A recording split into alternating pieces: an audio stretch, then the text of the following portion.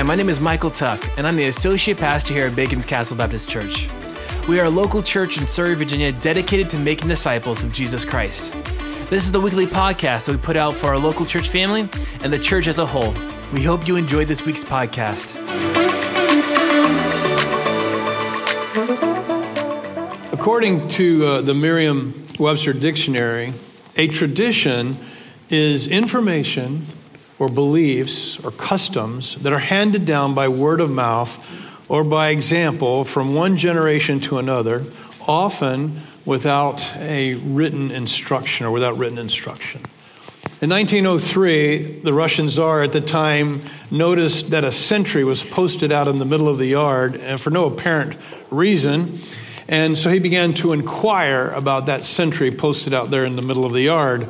And what he found was, or what he discovered was that in 1776, Catherine the Great had planted a rose bush out there. And she had posted a sentry to make sure that nobody stepped on her fledgling rose bush that was coming up. Well, she'd been gone for over 100 years, as had the rose bush, and yet the sentry was still being posted there. Centuries ago, in a church in Denmark, worshipers bowed regularly to a certain spot on a wall in their worship area. Nobody really knew why they did that until they were renovating the church. When they were renovating the church, they discovered that painted behind that wall, the paint, there was a picture of Mary. And so for 300 years, people had been bowing before this place in the wall, but nobody knew why anymore because it had long been forgotten that there had been a picture of Mary, and that's why they were bowing there before that point or that place in the wall. And in not so distant past, my brother was preaching and decided he was going to do something different in his church, and he told the men after they collected the offering that they weren't going to sing the doxology and they were not to come forward after they had collected the offering. And so he said, they came forward that morning and they collected the offering and they went in the back. He told the pianist also not to play the doxology. If you don't know what the doxology is, that's a song. It's praise God from whom all blessings flow. We should sing it as a tradition after we picked up the offering. And anyway, he said at the end of the service, the men were in the back fidgeting, not knowing what to do, looking at each other. The pianist was looking at them, looking at Alan, looking at them. She begins to play, praise God from, and the guys march forward, right? So you may have guessed this morning we're going to talk about traditions. And I want to be quick to say as we begin that traditions in and of themselves are not necessarily bad. But we're going to discover this morning there are some inherent danger in traditions. And Jesus is going to confront those dangers. And that's what we're going to look at today. This is a very pertinent passage, I think, for all of us in 2023, because we need to take stock of our own traditions. We need to look at our traditions, and we need to make sure, based on the dangers that Jesus is going to expound for us this morning, we need to make sure that we're keeping our traditions in right perspective. And this is also a very sobering passage as well. And I say it's sobering because in today's story, we're going to see that it's possible for our lives to be characterized by outward traditions, outward forms of godliness, or i.e. our traditions, but at the same time have hearts that are very, very far from God. So we're going to see that. And so it's easy for ourselves to become trapped in our religious practice or our religious belief or our religious ritual, and at the same time not have a true love for God. That's what the story is going to tell us. And it seems to me that it's possible for that to happen and we don't even know it. So this is a very kind of scary passage, very pertinent for us. So in today's story, Jesus is not going to be talking about traditions in general. He's going to be referring to traditions that have developed by those who claim to love God. So we call these religious traditions. A religious tradition is the transmission of a religious custom or a belief that is passed down from generation to generation. Now listen to this, though not expressly taught or commanded in the scriptures or in the Bible. Traditions, they don't have to be in conflict with the Bible, but we need to recognize that traditions are something different than what is specifically revealed in the Bible. And we have lots of religious customs and traditions. I remember when I was a kid, it was tradition for all the men to wear suits. You didn't come to church without a tie and a coat on. That was our tradition. Women wore hats when I was a child, right? They all wore hats. That was the tradition. The tradition was we meet at 11 a.m. in the morning. And so you went to just about any evangelical Protestant church in America, and it would start at 11 a.m. That was a tradition. We had a tradition in our church here of greeting one another during this morning gathering. Some of you will remember that tradition. Observing the Lord's Supper on the first of the month is a tradition. As we mentioned, singing the doxology at the collection of the offering was the tradition of our church family years ago. And these customs they're not wrong, but there's a huge list of them, these things that are traditions for us. But traditions or customs can also be practices and beliefs that we can, now listen to this, that we consider to be inferred from the Bible. They can be things that we do or things that we believe are inferred from the Bible. And that makes traditions a bit more complicated because we think that traditions become what we believe to be biblically taught truth. Let me give you an example. Nowhere in the Bible are we commanded to baptize infants, but many people believe that the Bible infers that we should baptize the babies of believers. And so they baptize babies. That's a tradition. Nowhere in the Bible does it say that only baptized believers should partake of the Lord's Supper. But many infer that that's how it should be. And so therefore, many churches have a tradition of not allowing children of Christian families of partaking in the Lord's Supper. It's the tradition of many churches. Again, traditions aren't bad, as we said, but there are some potential missteps. So let's dive into the text and let's see what they are. I have 4 of them for us this morning. Chapter 7, verse 1. The Pharisees and some of the scribes who had come from Jerusalem gathered around Jesus. And they observed that some of his disciples were eating bread with unclean, that is, unwashed hands. For the Pharisees and all the Jews do not eat unless they give their hands a ceremonial washing, keeping the tradition of the elders. When they come from the marketplace, they do not eat unless they have washed. And there are many other customs they have received and kept, like the washing of cups and pitchers and kettles and dining couches. So the Pharisees and the scribes asked him, "Why don't your disciples live according to the tradition of the elders instead of eating bread with ceremonially unclean hands?"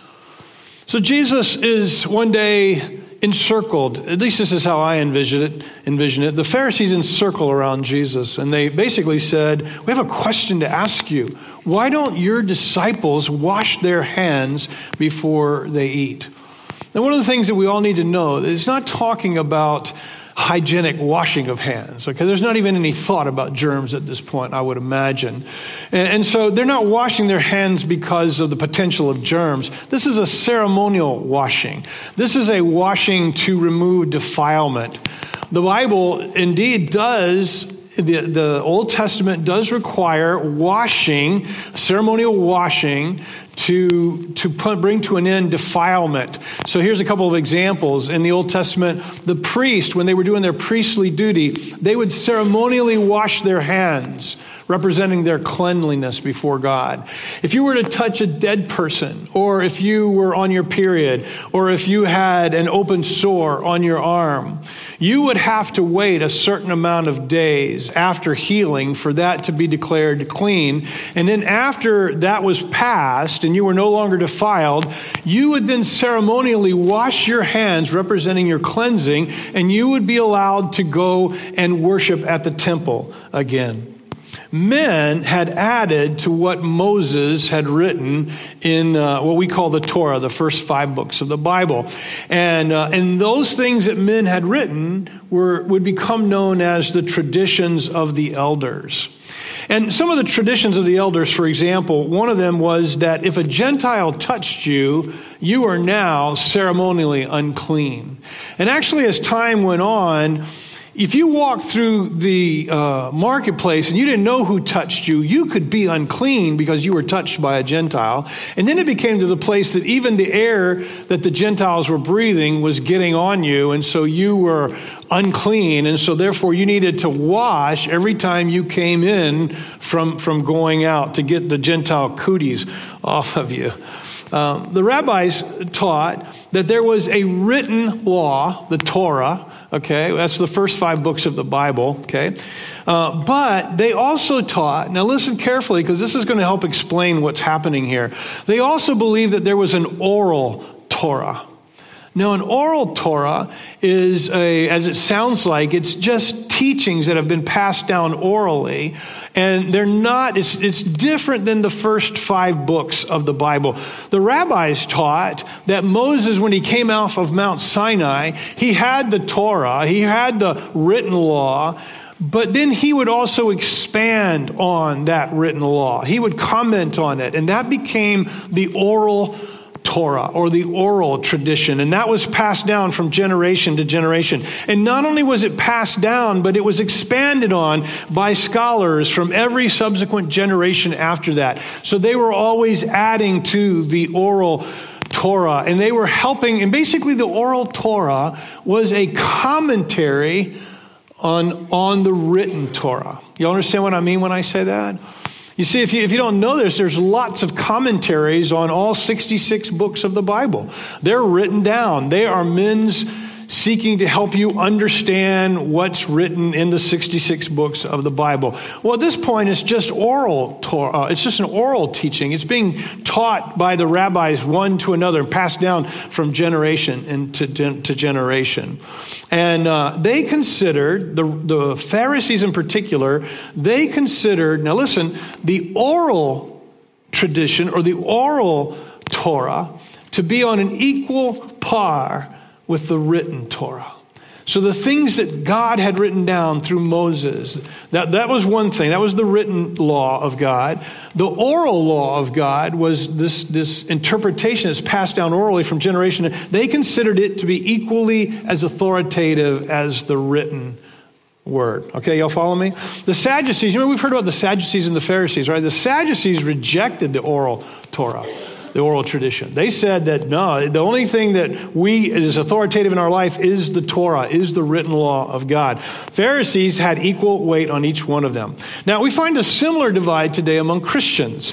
If you come out of a Catholic tradition, then you would say that we have an oral Torah. We have an oral tradition, not a Torah, an oral tradition. And that tradition would be the teaching of the councils throughout the years and the teachings of the Pope. And the Catholic Church calls that the tradition. And of course, they have the Bible like we do, the written Word of God. And the Catholic community would put equal weight on the tradition as well as the written Word of God. And they would actually at times say that the traditions are more important or more authoritative even than the Bible.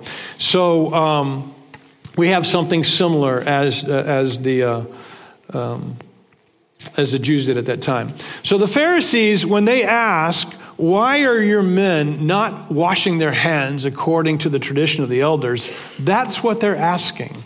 They're asking, you know how the tradition says that when you're out in the marketplace, you get defiled by the Gentiles. And so you need to wash your hands ceremonially to cleanse yourself of that defilement. Why don't they do that? So Jesus answers them in verse 6, and he doesn't really mince any words. He answered them, Isaiah prophesied correctly about you hypocrites, as it's written, this people honors me with their lips, but their heart is far from me. They worship me in vain, teaching as doctrines human commands. Abandoning the command of God, you hold on to human tradition. He also said to them, you have a fine way of invalidating God's command in order to set up your tradition.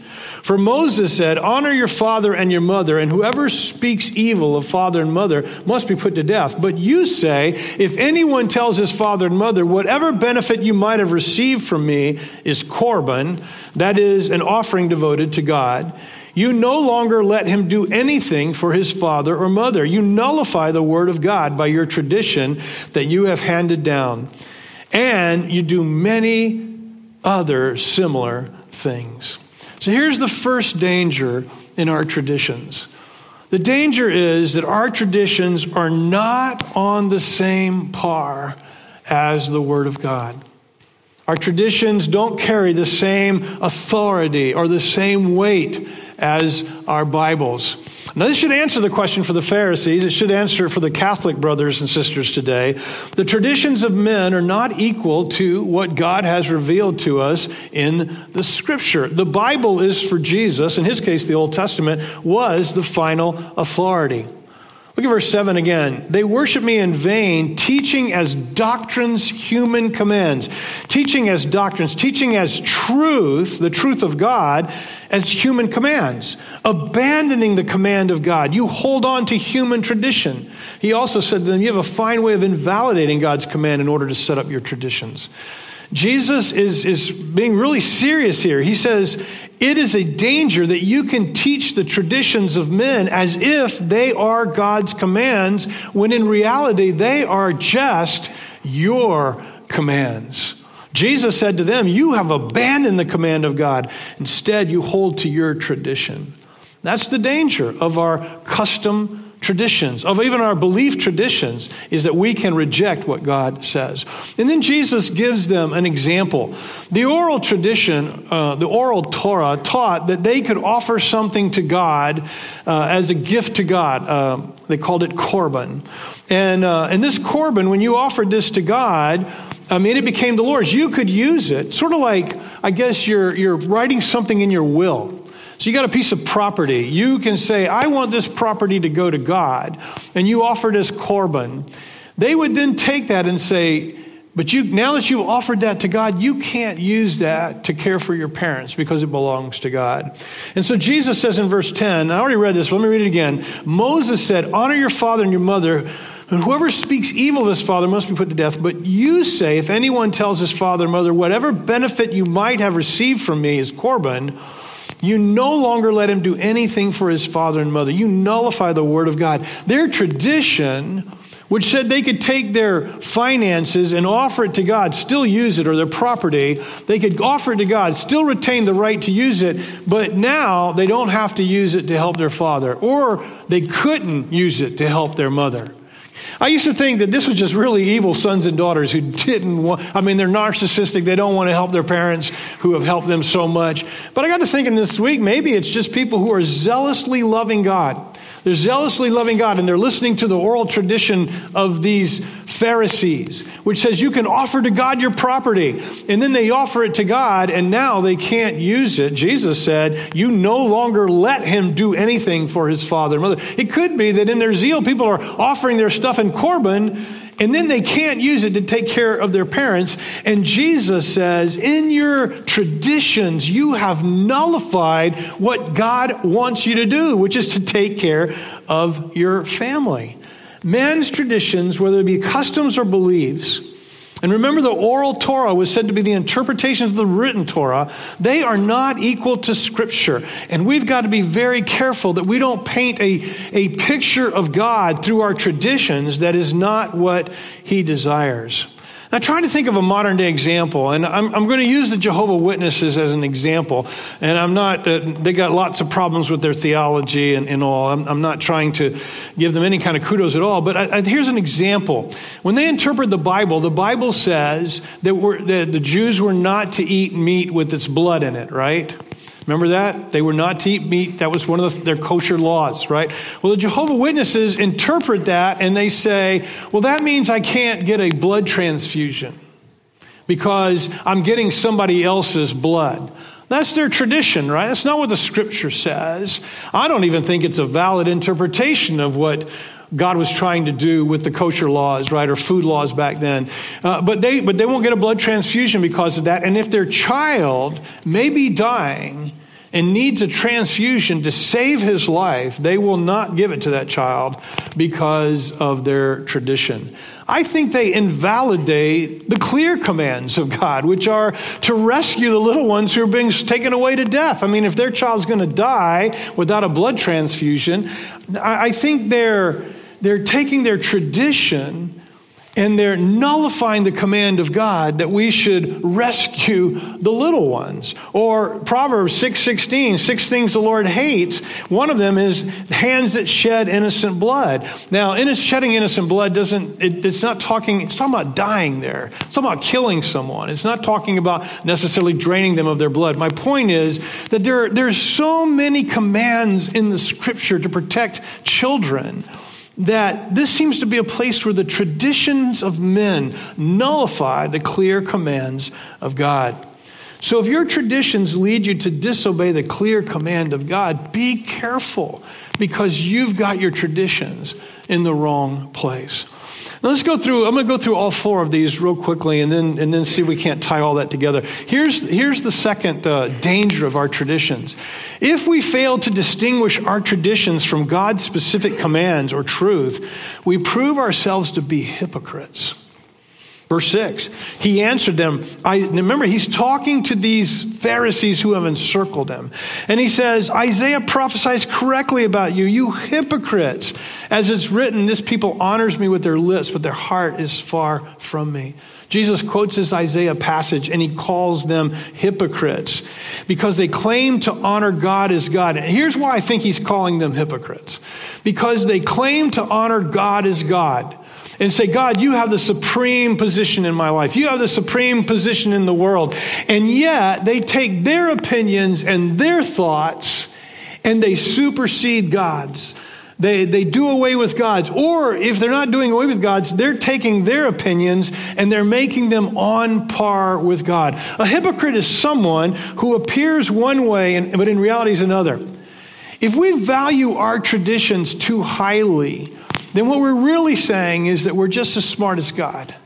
We're just as smart as God. We're saying that we're just as authoritative as God. Our way of thinking, our understanding is just as deep as God. We're hypocrites because we say God is God, but we then take our stuff and we put it on the same par, and we put our traditions on the same par as his expressed will and his expressed commands. During Jesus' earthly ministry, he would have numerous run-ins with the Pharisees because of this issue. These men were well-versed in the Scriptures, but their oral traditions often superseded the laws of Moses, or at least the spirit of the laws of Moses. They were hypocrites because they claimed God was God, his word is authoritative, but yet they denigrated it, and they put it underneath their own traditions. And the insidious nature of hypocrisy is that we generally don't even know we're being it, right? That's the biggest problem with hypocrisy. We're being a hypocrite. We don't even recognize it. And they don't recognize it. They don't recognize that they're being hypocrites for what they're doing. And yet Jesus says, you're a hypocrite. So here's another danger in our traditions. If we elevate our traditions above what God says, or listen to this, even if we don't put it above what God says, but we put it on par with what God says, be careful of your hypocrisy, because you're saying you're just as smart as God and you know just as much as God and you're just as authoritative as God. Number 3, the keeping of our traditions are not universal indicators of a person's love for God. I mean, I know he's quoting Isaiah, but he's applying it to these men who are saying to him, why don't you keep our traditions? And here's what he says. He says, Isaiah prophesied rightly about you. You're hypocrites. This people honors me with their lips, but their heart is far from me. They worship me in vain. They keep their traditions. They honor God with their lips, but their heart is far from God. The Pharisees would evaluate people on the basis of how they kept all these traditions and how they kept, I'm sure, the commandments of the Torah, but how they kept their traditions. And if they saw someone not following their religious traditions that they put forth, or their customs, or their beliefs, then they thought that meant that person was sinning against God or dishonoring God. But here's the real deal. Here's the scary deal, I should say. Jesus said they were the ones who were the hypocrites. They were the ones who were far from God. And here's the danger in your traditions. You and I can keep our traditions, and we're doing our traditions. We're dressing up for church on Sunday. We're showing up at 11 o'clock, or we're doing whatever the tradition is. And our heart can really be far from God. We can be doing these external things and not be close. Strange, isn't it? The Pharisees are super religious. They're teachers of God's truth. They read it, they memorize it, they discuss it, they protect it, they enforce it. They are in the Old Testament. They go to synagogue and temple. They observe religious holidays. They fast, they pray, they dress right, they talk right. From their perspective, they're obeying all of God's commands and even their traditions. And yet Jesus said of them, you're far from God. You're far from God. And why? Because why are they far from God? Because they're teaching the commandments of men. They're teaching the traditions of men as if they're the commandments of God, and they're representing God incorrectly.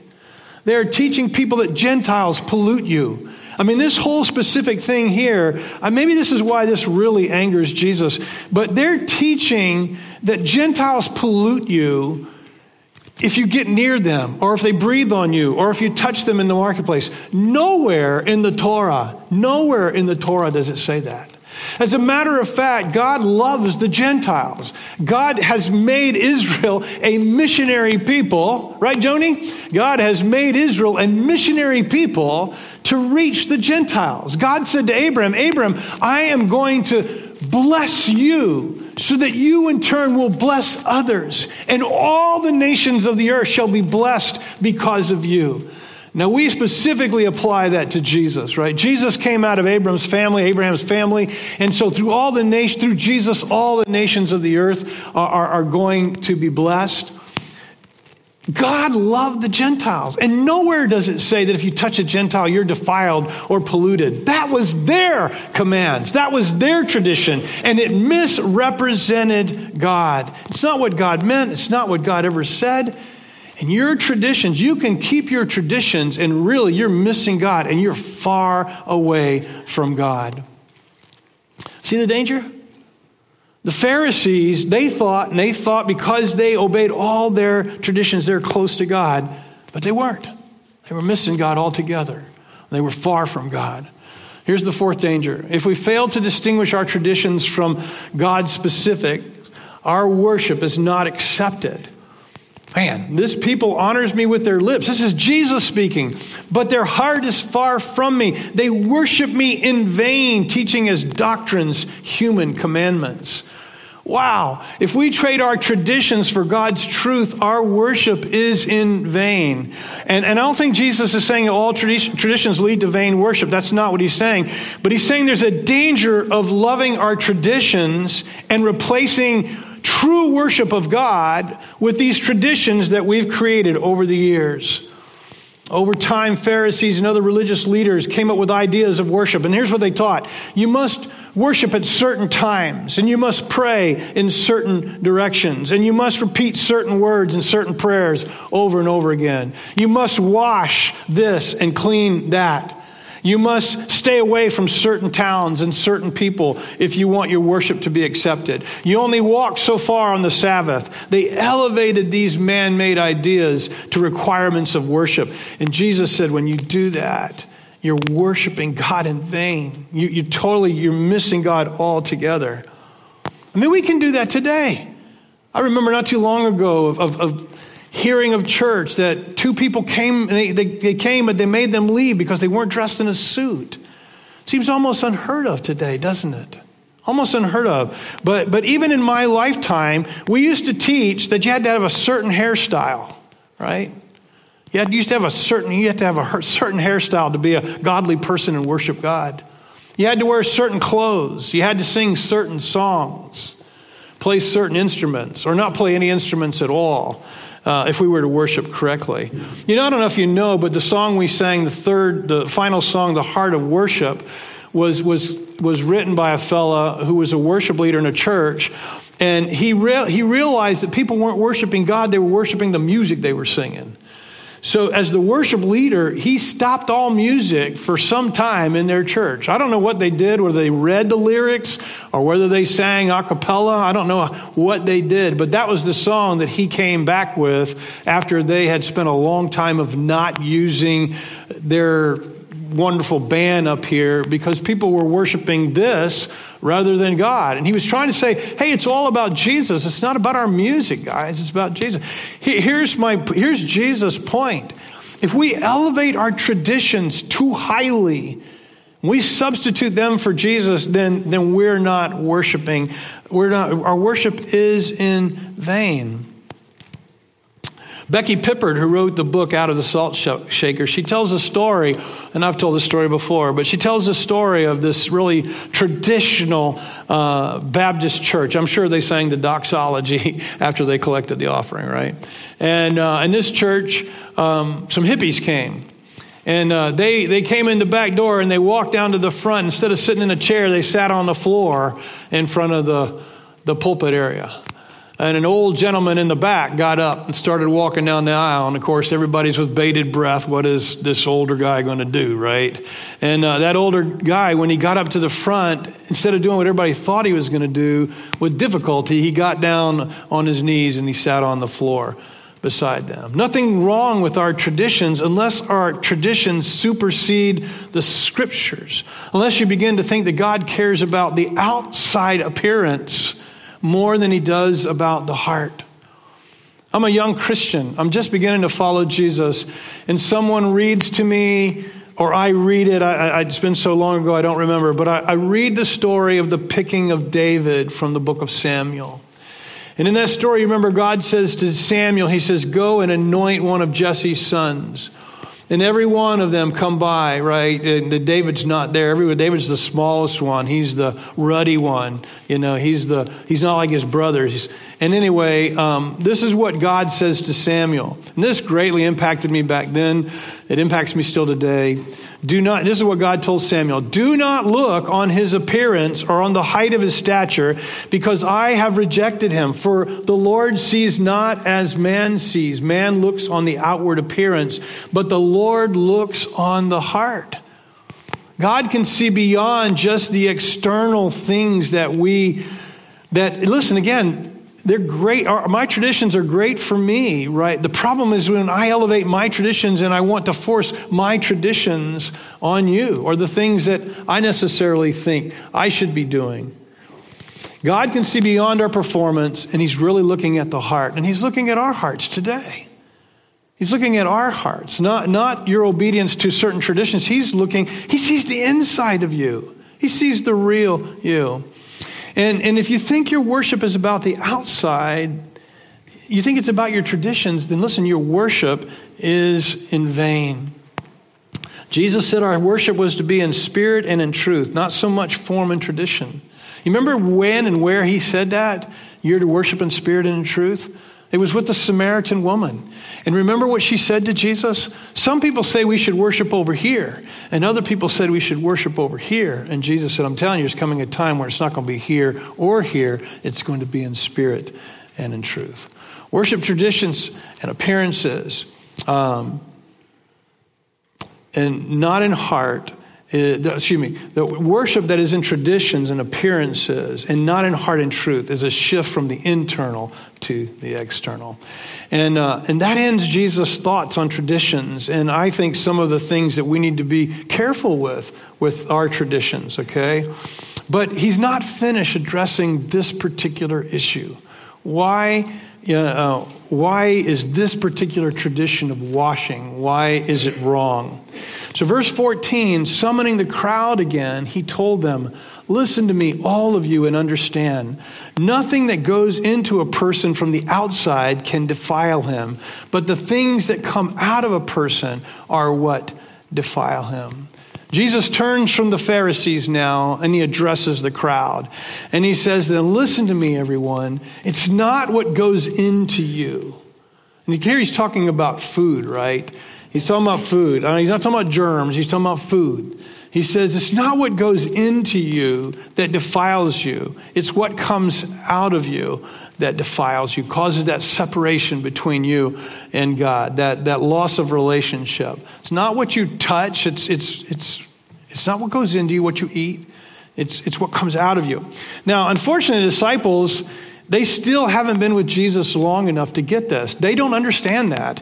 And so when they're away from the crowd, there's no comment on whether the crowd gets that or anything. Verse 17, let's continue reading. When he went into the house away from the crowd, his disciples asked him about the parable. And Jesus said to them, "Are you also as lacking in understanding? Don't you realize that nothing going into a person from the outside can defile him? For it doesn't go into his heart, but into the stomach, and it's eliminated." Thus he declared all foods clean.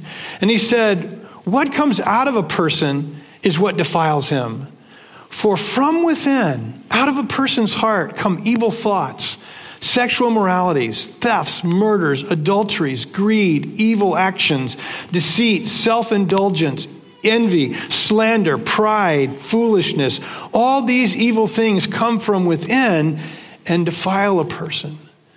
Now, don't you love that the disciples have enough whatever courage? There's no shame there. They say, "Lord, we don't get the thing about how eating stuff doesn't defile us. We don't get that." And he's upset by it. Do you see it? I mean, he's upset by it. I'm trying to think why he's upset. I think maybe he's a little bit upset because he thinks they should be applying themselves more. Maybe they should be able to think through this, and they're just taking the easy route, asking him. I'm not sure. But this is what he says to them. He says, "Guys, listen, it's obvious. When you eat food, it goes into your stomach. It doesn't go into your heart. It goes into your stomach, and then what's left over is digested and comes out. It's not the food that you eat that separates you from God. It's not the food that you eat that cuts you off from God." And Mark then comments on that, and he says, Jesus declares all food okay. So I got some great news for you if you like Thai food or Mexican or Chinese or Uruguayan food or American food. It doesn't matter. Food is not going to pollute you before the Lord. In fact, in the Old Testament, it wasn't what they ate that polluted them. Okay, remember all the Old Testament dietary laws about they weren't to eat pork, etc.? It wasn't that the pork in and of itself was bad. Those were the ceremonial laws that God gave them to distinguish them from other people.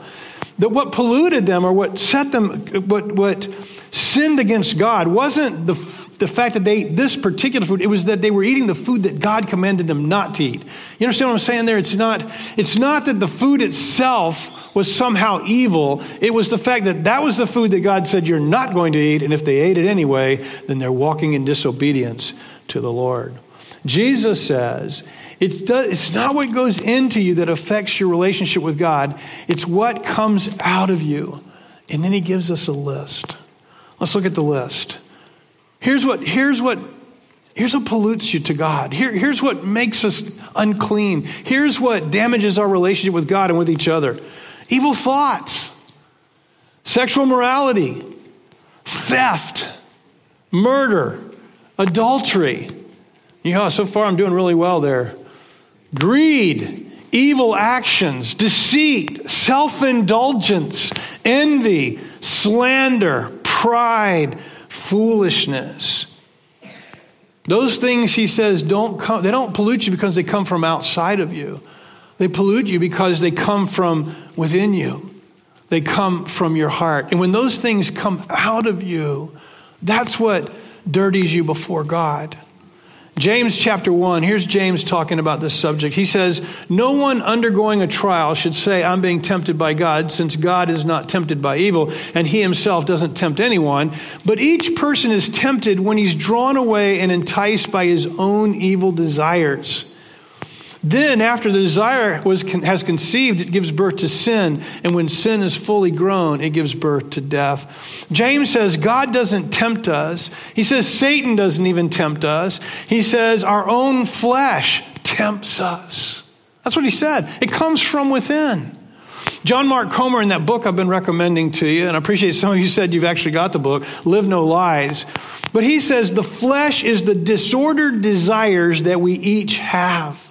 Disordered desires, disordered selfish desires that show up enumerated in the list I just gave you. Here's the disordered desires that are in each one of us, in our flesh. Evil thoughts, sexual immorality, theft, murder, adultery, greed, evil, deceit, self-indulgence, envy, slander, pride, foolishness. Be aware, I'm going to read the list still yet one more time. Mark Comer says, disordered desires that show up enumerated in that list. And I don't think that list is meant to be exhaustive either. I don't think Jesus is giving the exhaustive list of things that come from our heart. When we allow the flesh to rule and evil thoughts and actions to come out of us, when we allow greed and envy and pride and foolishness and self-indulgence, when we allow disordered sexual expression to come out of us or hatred of others, then we defile ourselves before God. It's not the food we're eating. It's not the Gentile air we're breathing. It's what comes out of our heart, Jesus says. That's what injures our relationship with God. Those things put a relational separation between us and God, and they result ultimately in our death. Do you understand that? It's not your failure to keep someone else's traditions that is going to ultimately bring about your death and destruction. It won't be because of anything external that you perish. It'll be because of what comes out of your heart. And here's a question for us, and let's be honest. Which one of you would say, I have never been defiled by an evil thought? I've never had a sexual immoral thought or action come out of my heart. I've never had a theft come out of my heart. I've never had, hopefully there's no murderers in our midst, right? But Jesus said murder, the heart of murder is what? Hatred towards others, right? So which one of us hasn't had hatred towards someone else? Or adultery? Adultery of the mind, Jesus said, is the root of adultery of action. Greed, evil actions. Which one of us hasn't acted evil? Deceit, selfish indulgence. Which one of us here hasn't been selfish in our relationship with others? Envy, slander, pride, foolishness. I'm telling you, folks, I'm probably guilty. I am guilty. I'm sure of every one of those things. They've all come out of my heart. And so they have all defiled me. This is why I need Jesus. And this is why you need Jesus. Because all of us have defiled ourselves before God because these things haven't touched us from without. They've come from within us. They've come out of our heart. Now listen, before you think it's hopeless, when Jesus comes into our life, he changes us from the inside. And let me tell you what he does. He gives us truth to combat the deceptions of Satan. Jesus comes along and he gives you truth to combat all the deceitfulness of the adversary. He gives you the Spirit to dwell with you, to help you combat the disordered desires of the flesh. We still have disordered desires of the flesh. However, we have the Spirit who lives with us, dwells in us and with us. And he helps us. If we walk by the Spirit, we'll not carry out the disordered desires, the disordered desires of our flesh. We won't carry them out if we walk by the Spirit. And listen to this. And he gave us the church. He gave us the community of believers to counter the pull of the culture around us. You see, the adversary is seeking to deceive us, right? And he's speaking to us and he says, those disordered desires that you have in your heart that you want to live out, it's okay. Go ahead and live those out. And the world over here is also echoing that same thing. That's what we're finding in our culture now. The culture is echoing that same deception.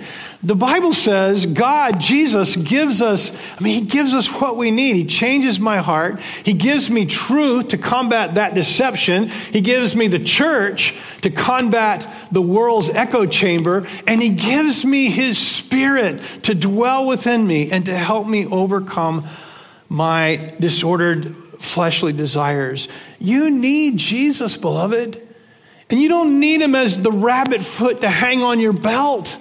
That's not what I'm talking about. You need Jesus in your life to dwell within you and to walk with you and to train you and to equip you and to help you and to comfort you. And he wants to give you that if you will just follow him, if you'll put your trust in him. That's what it does.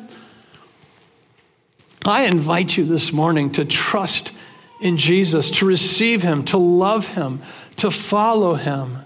I say all that because I reject the idea that following Jesus is just an intellectual thing. It's not an intellectual thing. Yes, it begins with the change of my mind, but it results in me following and loving, serving Jesus. And I want to invite you all to follow Jesus and love the Lord Jesus. I invite you this morning to subject your traditions to the truth of God's word. I've been thinking about how to make that practical because I feel like all of those four things seem almost esoteric. They seem almost to be really heady and not real practical. And so here's my one way of trying to make it practical. Just realize, folks, that so much in following Jesus becomes our traditions. They're our customs. They're how we do it, right? And how we do it might differ from how somebody else does it. So for us as New Testament believers, be careful not to equate our traditions of how we follow Jesus with that's how everybody's got to do it. Does that make sense? So just let's be careful. I think this is where Jesus talks about us judging one another. Be careful to judge other people's traditions.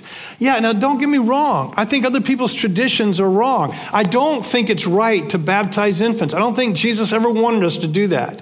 Okay? I don't think that's right. I'm going to get myself in trouble. I'm going to stop there. There's all kinds of traditions that people have that I don't think are right. But at the same time, I got to let God judge them, not me. And I got to be careful not to equate my traditions with the Word of God or with what's expressly commanded there. Does that make sense? Refuse to judge others and don't follow your traditions that don't follow your traditions or live by others. Let God take care of that. Well, those are my applications.